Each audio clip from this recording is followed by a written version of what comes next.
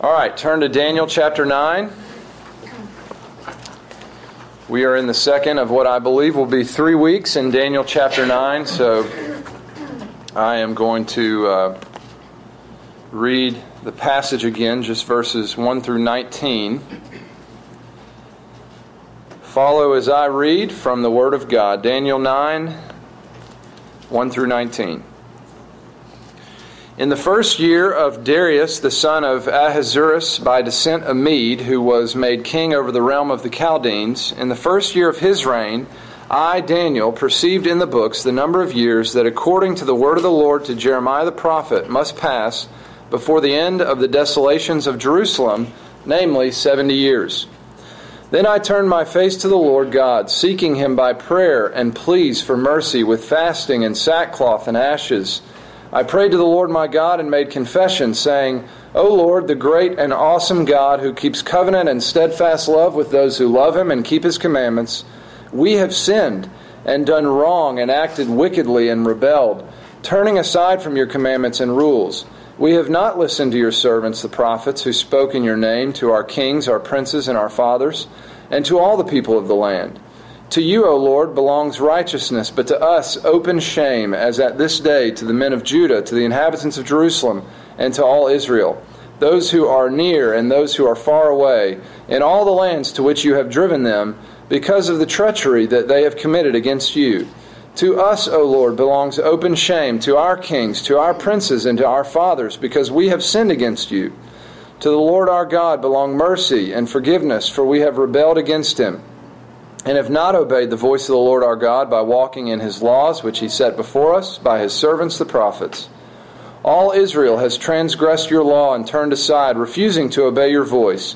And the curse and oath that are written in the law of Moses, the servant of God, have been poured out upon us, because we have sinned against Him.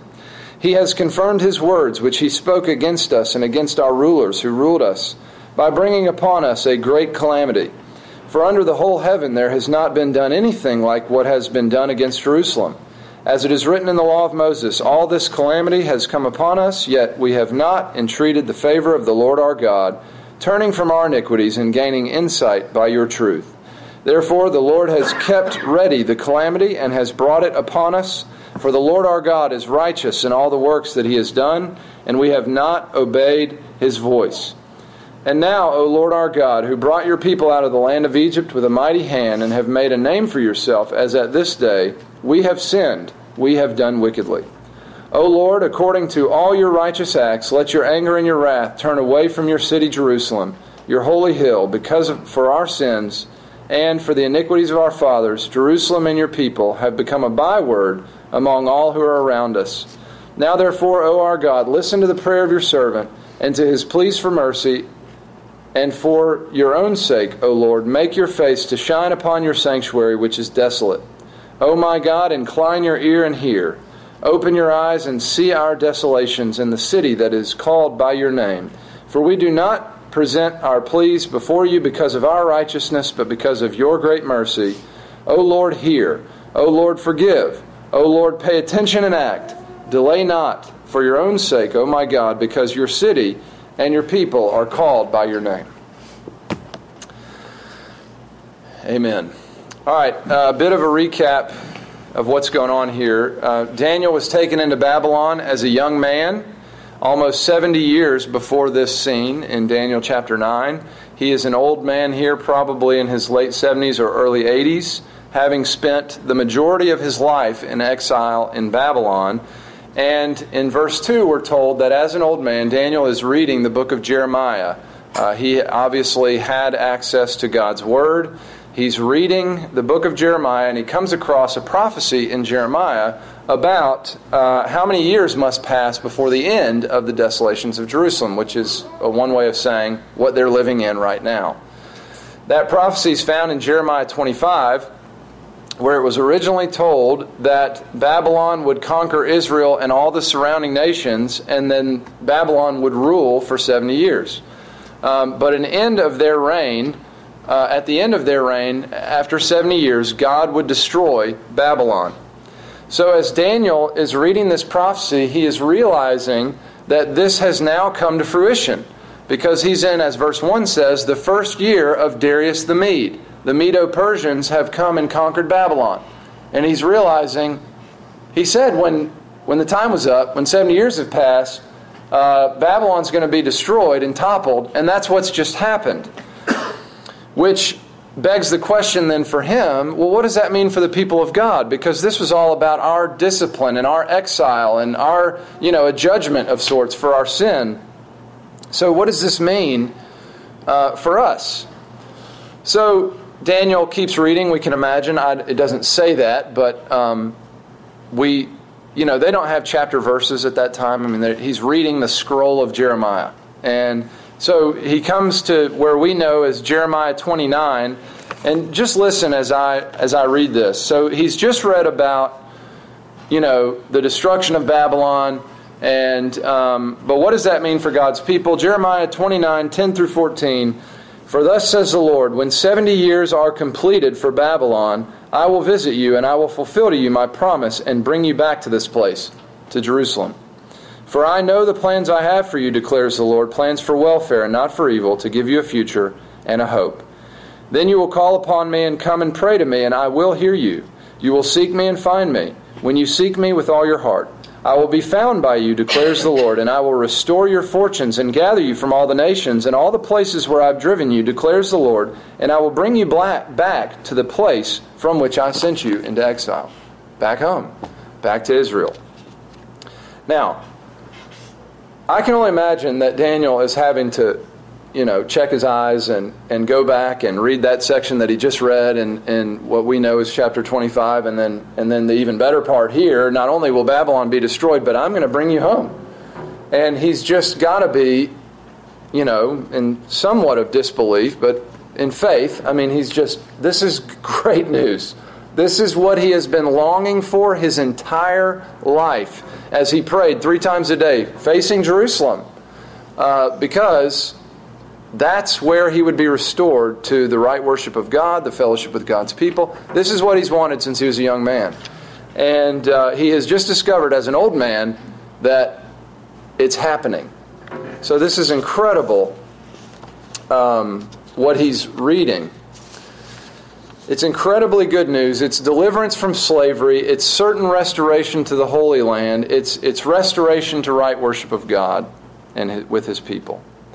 But it makes the response interesting because it's pretty obvious. The whole response is just repentance. It's, confession of sin, pleading for mercy, which is an interesting response, and it almost seems that it doesn't fit until we remember, well, that's kind of what God does in our life too. We talked about that last week, how, the gospel comes into somebody's life, and all of a sudden, we're exposed in our sin. We're before a holy God, and we're convicted.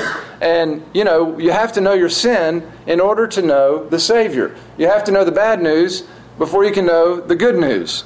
And that's really what we see here. As God comes with good news, His lights are coming on further and further, and Daniel's just more and more aware of sin. Not only of his sin, but we'll talk about of the sin of Israel and the sin of God's people.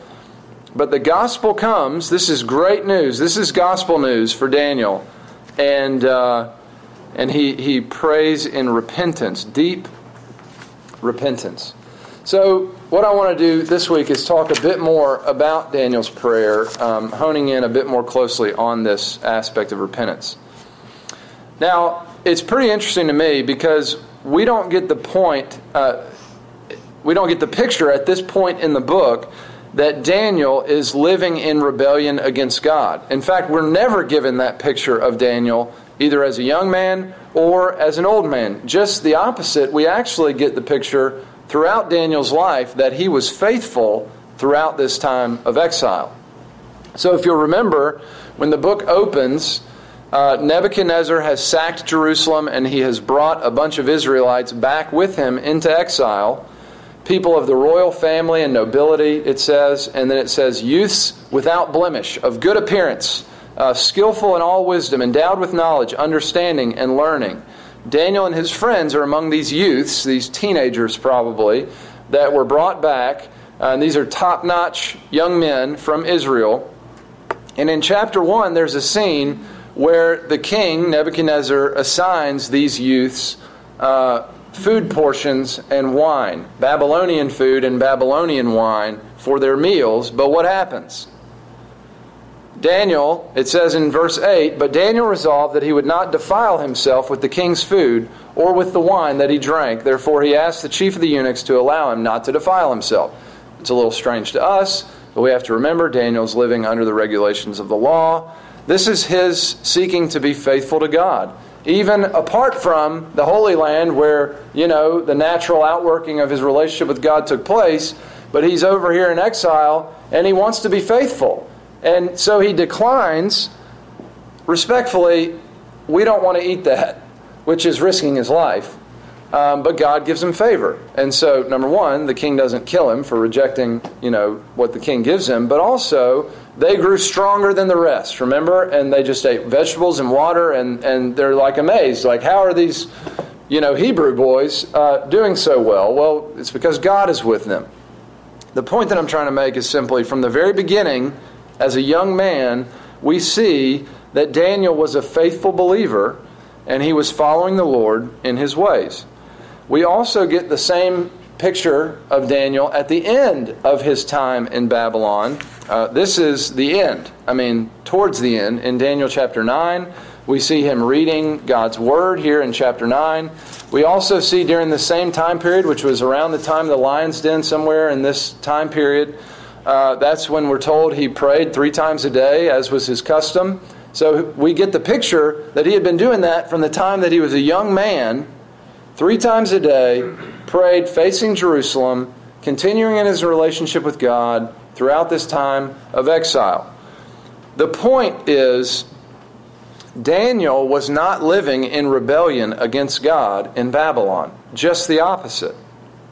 Yet, there is this prayer of repentance. So what's going on here? Well, notice in the text that he is confessing corporate sin for the people of Israel. I didn't see any individual language, but all corporate. If you look at verse 6, we have not listened to your servants, the prophets. That's what got them into this mess in the first place. The prophets came with God's word, and they weren't listening. Verse 7, to you, Lord, belongs righteousness, but to us open shame. It's again a corporate confession. Verse 8, to us, Lord, belongs open shame because we have sinned against you. You get the picture. It's a corporate confession. But again, we get the picture that Daniel was a faithful believer. We get the picture that throughout the book, he's the kind of guy that would have been listening to the prophets when he was in Israel. Now, we don't know that for sure. Maybe, he was rejecting the Lord in Jerusalem, and this whole being sent into exile was a conversion experience or something like that. But we really don't get that picture. We get the other picture that he's just a faithful guy from the time that he arrives till the time that he leaves, over 70 years. And the point is that Daniel is not the one that has necessarily sinned against God in these ways that he is confessing. I'm sure Daniel had sin in his life. We all have sin in our life. We're all sinners. But we do not get the picture that he's one of the ones that hardened his heart to God and was rejecting God's commands and rejecting what God had said. Yet he owned the sin as his own. And this is the important point, because he understood the covenantal nature of sin. He understood that he was a part of the people of God. So in a very real way, their sin was his sin. Now, this may offend our individualistic Western sensibilities, but there is wisdom here that we need as well. So, I was convicted thinking about this. How many of us respond like this when certain parts of the church are walking in sin? It seems to me that often we would just rather distance ourselves from the problematic areas of the body of Christ and the offending parties. For example, maybe the way some in the church handle race relations, and we think there isn't a biblical priority on unity in the body of Christ. Or just politics in general. We think that there is a pre-existing political grid that blinds people to some principles that are needed and necessary and that have to be a priority for us as Christians. Or just how about sexual sin in the church? I mean, haven't we had our fill of that? It's just rampant. But do we go before God in prayer as if it was our own sin?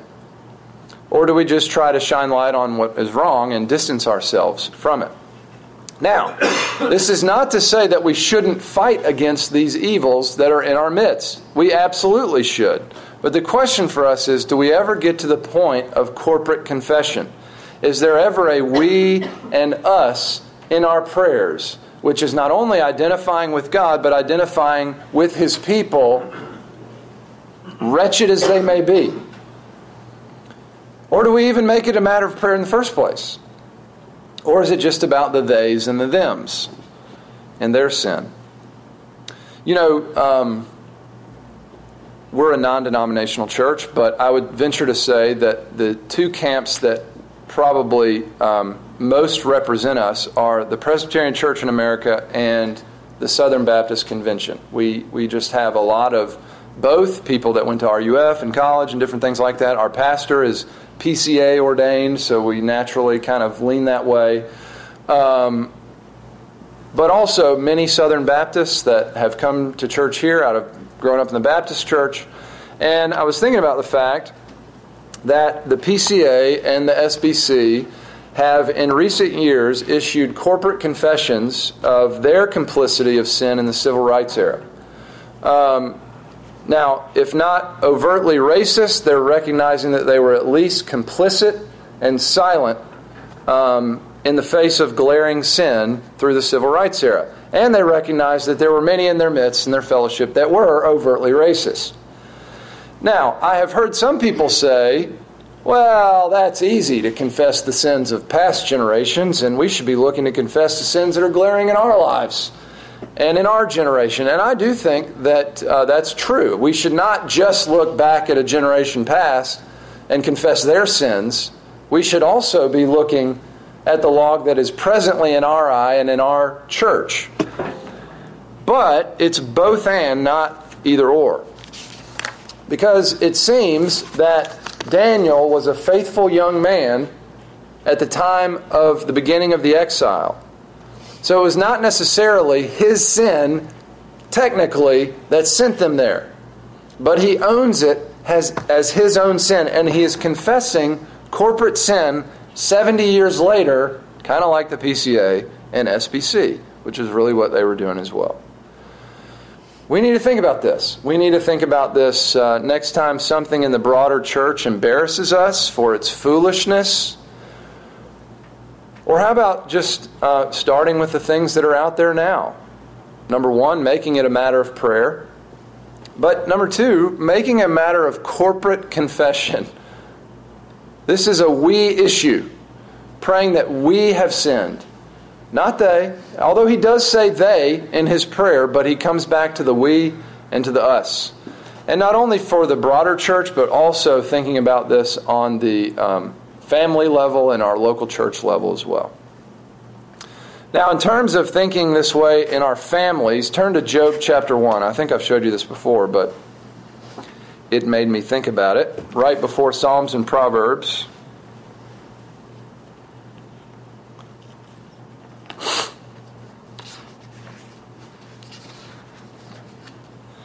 Job chapter 1, verses 1 through 5. Whoever gets there first can read it. Is it verses 1 through 5? Yeah. I'll read it. There was a man in the land of Uz whose name was Job, and that man was blameless and upright, one who feared God and turned away from evil. There were born to him 7 sons and 3 daughters. He possessed 7,000 sheep, 3,000 camels, 500 yoke of oxen, and 500 donkeys, and very many servants, so that this man was the greatest of all the people of the east. His sons used to go and hold a feast in the house of each one on his day, and they would send and invite their 3 sisters to eat and drink with them. And when the days of the feast had run their course, Job would send and consecrate them, and he would rise early in the morning and offer burnt offerings according to the number of them all. For Job said, It may be that my children have sinned and cursed God in their hearts. Thus Job did continually. Just to see, we see in the first few verses there that Job was a faithful guy. He was a godly man. And in the last couple verses there, we see he would offer burnt offerings, which is a way of, confession of sin, repentance, faith in God. For his children, when they would get together and do their thing, because it may be that they have sinned. Now, I hear something quite a bit, and it goes something like this. Well, we did all we can do, and at the end of the day, their sin is their sin. Now, this passage is not opposed to that fact. It does not remove individual responsibility of sin. And nothing that I'm saying I'm not saying that we should think that way, but there is more to it than that. Job continually offered sacrifices according to the number of all of his kids because he knew that it was possible in their feasting and celebrating that they would sin against God and curse Him in their hearts. And it says that he did this continually. This does not sound like someone that says, well, I raised them right and what they do is on their own heads, Job took responsibility for his children's sin. He owned it as his own. Now that is different than saying that the guilt of his children's sin was on him. There's still individual responsibility for sin, but he took responsibility for it. So what does this mean? Well, the thing about children, it means that if we have a child that's in a pattern of sin, maybe it's disrespecting you, maybe it's disrespecting others in authority over them, teachers, coaches, maybe being unloving to their friends, maybe it's looking at pornography, getting into sexual sin. We don't just approach it as their sin that needs to be dealt with. That is a part of it. One of the things that they must understand is that they are individually responsible for their sin before God, and they must repent, and we only can repent by ones, right? I mean, they have to repent truly from the heart and have their own faith. They are responsible, but we also go to God to confess our sin. Lord, we have sinned. Lord, sexual immorality has taken root in our home. An example about the disrespecting and all of that, a couple of our children have become especially disrespectful to their mother in the last few weeks. And, this is not just kids being kids. I mean, it is that, but it's much more than that. This is high rebellion against God. He has given them a command to honor and obey their mother and father, and they are, whether they know it or not, giving Him the big middle finger. I mean, that's what they're doing in their sin. This is a refusal to honor and obey God by honoring and obeying their parents, the parents that He has assigned to them. This is ultimately a rejection of God's authority. So how do we handle it? Well, one way, we discipline our children for their sin, and we call them to God, and we call them to see their responsibility before God. But in addition to that, in light of passages like this, one of the things that Tiffany and I have started doing is to confess our sins corporately. I'm the head of my house. This is all happening under my leadership. That doesn't mean that I'm assuming the guilt of their sin, but I am taking responsibility for it. There's a difference.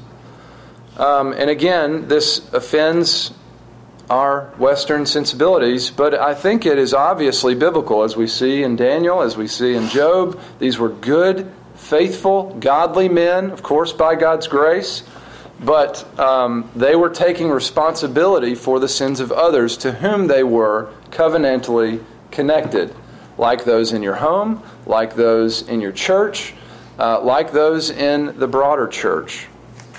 So, does anyone have any thoughts about that or questions?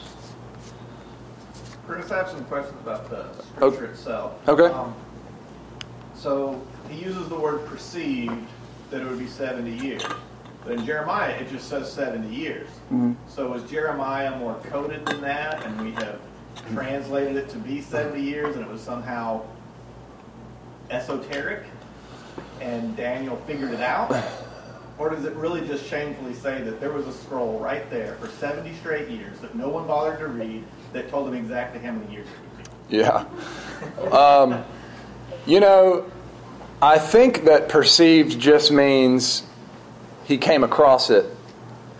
But I don't know that means that, they had lots of scrolls, and so maybe he wasn't always in Jeremiah. But like we do the same too. It's like, I've read this 50 times and I've never seen that. I think just in the providence of God, he was honing Daniel in on something that he had said about 70 years prior when they were being sent in. And so I do think, now I don't know what access they had. Obviously Daniel had access 70 years later. So that they had something, they had the scrolls somewhere. I don't know if they smuggled them in or what. But he still had access to the prophet Jeremiah. And I don't think it means that it was coded and he did the math as much as he just came across something and look at what this is talking about. But perhaps it was just that God did not illumine that truth to him until it was the right time for him to see it. That's the way I would kind of lean. But I reserve the right to be wrong. When you are praying corporately for the family sin, are you saying specific things or just sin? Well, the disobedience, dishonoring of the parents is that's just where we are, and I'm sure we're not the only ones that deal with that. But I pray for them specifically, and that this sin is a problem for them, and that God would have mercy on them individually.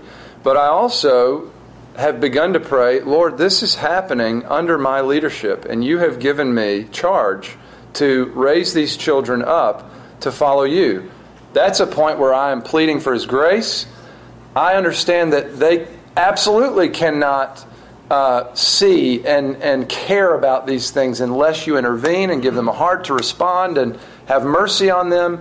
But I really think that's what Daniel's doing, pleading for mercy for the people of God. And so there's a different posture, I think, in my own heart when I assume it as my own responsibility. It humbles me, as opposed to they got problems. They do have problems. So do I. But does that make sense? I mean, it's just, I am praying for their sin specifically and their responsibility for their sin specifically, but also recognizing covenantally that I have responsibility here as well. The ultimate significance of this idea of covenant and sin is in connection with Adam and Jesus. They are what is known as the two federal heads of mankind, a doctrine of federal headship, two representatives of mankind. Adam represented all humanity in the garden, and Jesus represented His people in His life, death, and resurrection. So, meaning, Adam, when he sinned, you sinned. I sinned. We all sinned because he was our covenant head. We were connected to him in covenant, whether we understand that or not, whether we like that or not. That's what the Bible teaches in Romans chapter 5. For in Adam, all died. Because through Adam's sin, death came into the world, and we are born in sin. We inherit that from from conception because Adam sinned, and the way I was trying to explain it to one of my kids this week is he was contagious, and he spread it to all mankind except for one, Jesus, because he was not born by normal means. He was conceived by the Holy Spirit in his mother's womb. He had a pure conception, unlike us. So he didn't inherit original sin. He was not born in sin. And he persisted from that time sinlessly.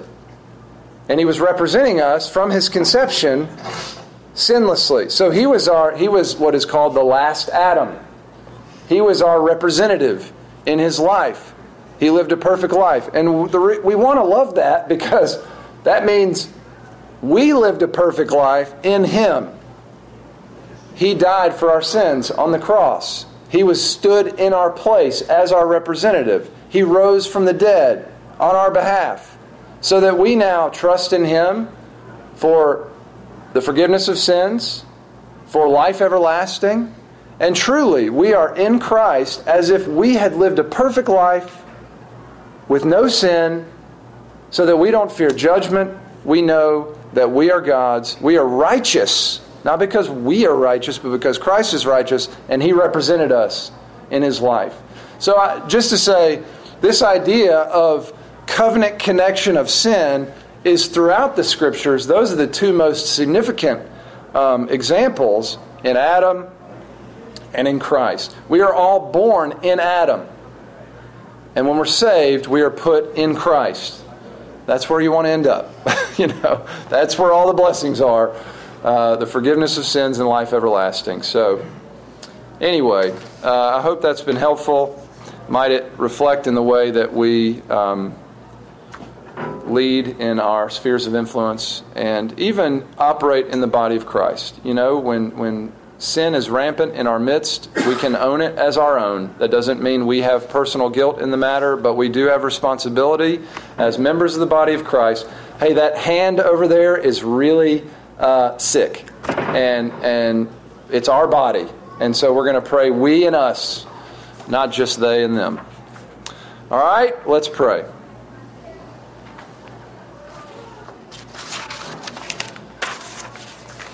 Father, we have sinned greatly against You. We corporately have sinned against You again this week, and we have thought little of Your commands. We have followed our own hearts, our own desires against You.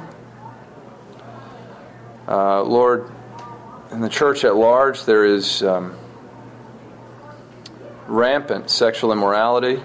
We have sinned against You. You are an avenger in these things, and we have thought that we could just mock You and get away with it. And so, Lord, we plead for mercy for the church at large, that You would continue, on account of the promises that You've made, to faithfully refine us and have mercy and discipline and strengthen and purify us.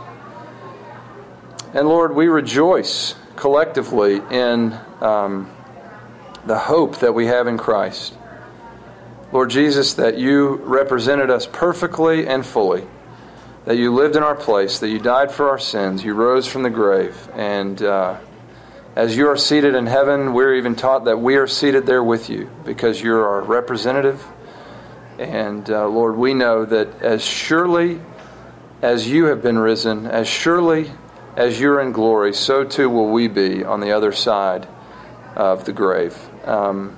Lord, help us to understand these things, not only ultimately for our salvation, but also the practical outworking of our covenant responsibilities in our homes, in our churches, and beyond.